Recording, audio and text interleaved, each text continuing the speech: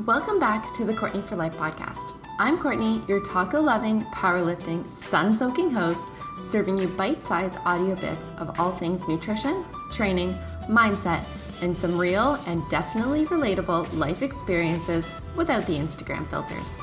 Let's dig into today's episode.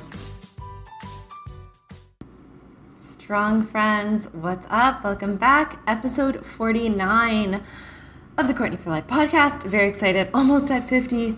Now, digging right into this episode today, talking about pushing your potential. Now, I want to be completely honest, this episode was inspired by Justin Mahaley on the Grow or Die podcast, one of my recent favorites. I'm going to say piggybacking off of his thoughts and expanding it a little bit more. I just absolutely loved it so much, and I'm just translating this into my words and how I view it and how I can translate it over to, one, my athletes, but also just to everybody else as well. So, digging right in. Let's go. So if you haven't listened to episode 21 called Tracking Macros Does Not Equal Weight Loss, please stop and go give that a listen first. That's going to help you better understand what I'm referring to right now. So a quick recap on that for those who have listened to it though, is I talk about how simply logging your food intake doesn't mean you're going to lose weight. Something that I think is often misunderstood when I hear people saying, why aren't I losing weight? I'm tracking my macros. But all you're really doing is literally writing down what you're eating.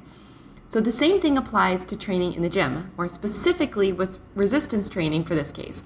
Just because you go into the gym or follow a program, whether it's customized for your goals or not, it doesn't mean you're going to change your body composition or build strength.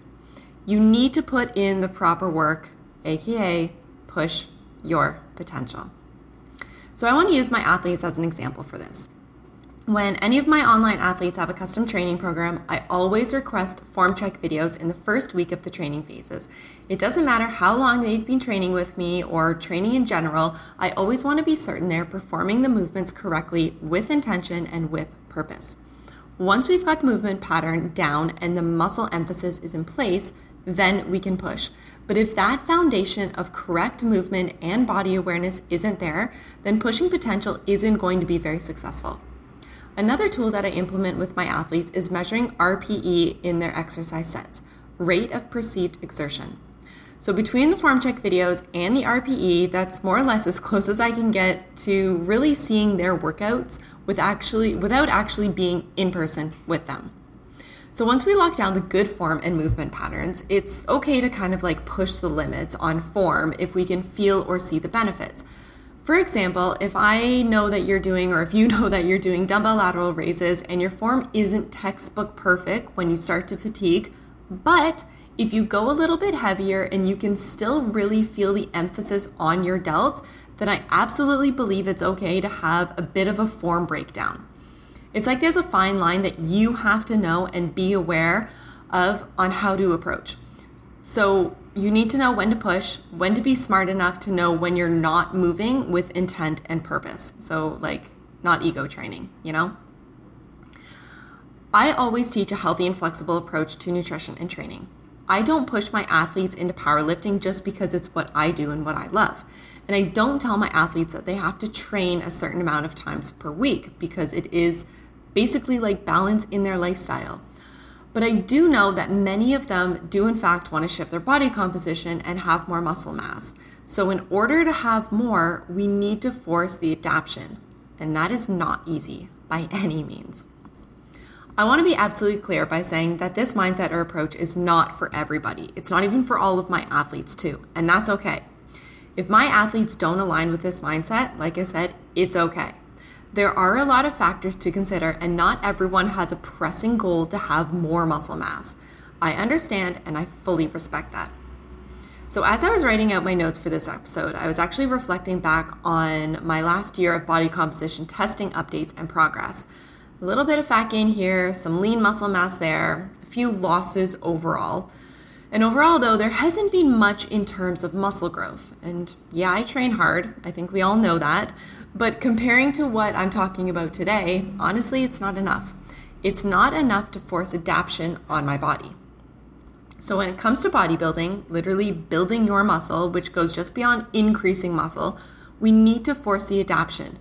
We need to put the body in an uncomfortable position in order to force it to change in every single workout.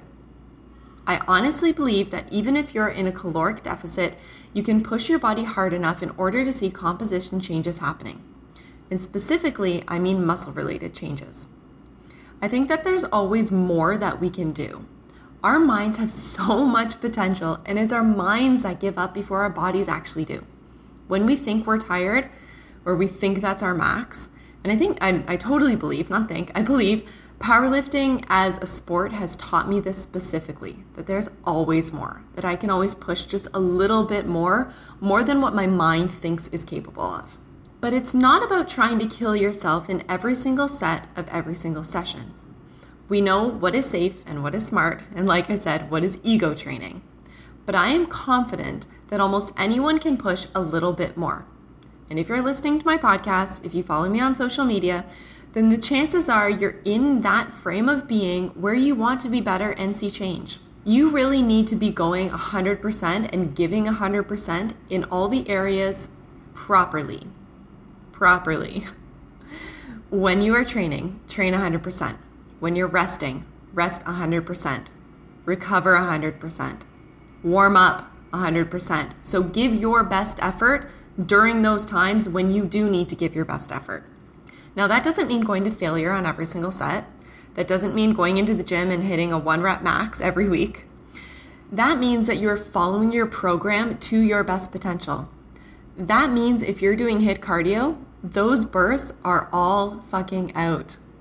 That means when you're doing a dynamic warm-up, you're doing the most purposeful, effective dynamic warm-up that supports your specific training for that day. That means you're hitting your macronutrient targets because you know that your body needs that in order to support these training-based changes that we're pushing for. That means if you have a scheduled rest day, then you are resting and not exerting physical energy. Too often I hear or see people saying like, oh, I'm doing active rest. Rest is not active, rest is rest.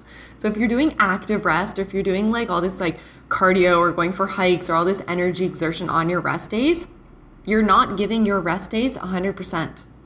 And if you are doing that correctly and properly, then your 2 to 3 or however many rest days a week will be very much needed and benefited from in order to push your potential. If you're able to train consistently 5 to 6 days a week, absolutely you're not pushing hard enough in those sessions, if that's important. At the end of your workouts, think, and this is something I just started writing in my workout logs every single day. I literally wrote out, could I have done better? In bold, italicized letters, could I have done better? As a coach, my job is to push my athletes to be better, to get them to reach their goals while feeling happy, healthy, and confident. My job is to assess their biofeedback on a weekly basis and know when they can push their potential. Things like sleep, hunger, recovery, energy, digestion, and stress are all examples of biofeedback that we pay attention to and can help me as a coach push my athletes to improve their potential. Think about how your goals align with your current reality. Are you walking the walk or simply talking the talk? Challenge your mind. Challenge yourself to be better. Don't leave your workouts knowing that you could have done more when your goal is to truly build quality muscle. Put in the work that you know is needed. So I want to challenge you to push your potential in your training sessions. And I am confident that when you do this, you'll see this flow into other elements of your life too. Thank you so much for hanging out with me.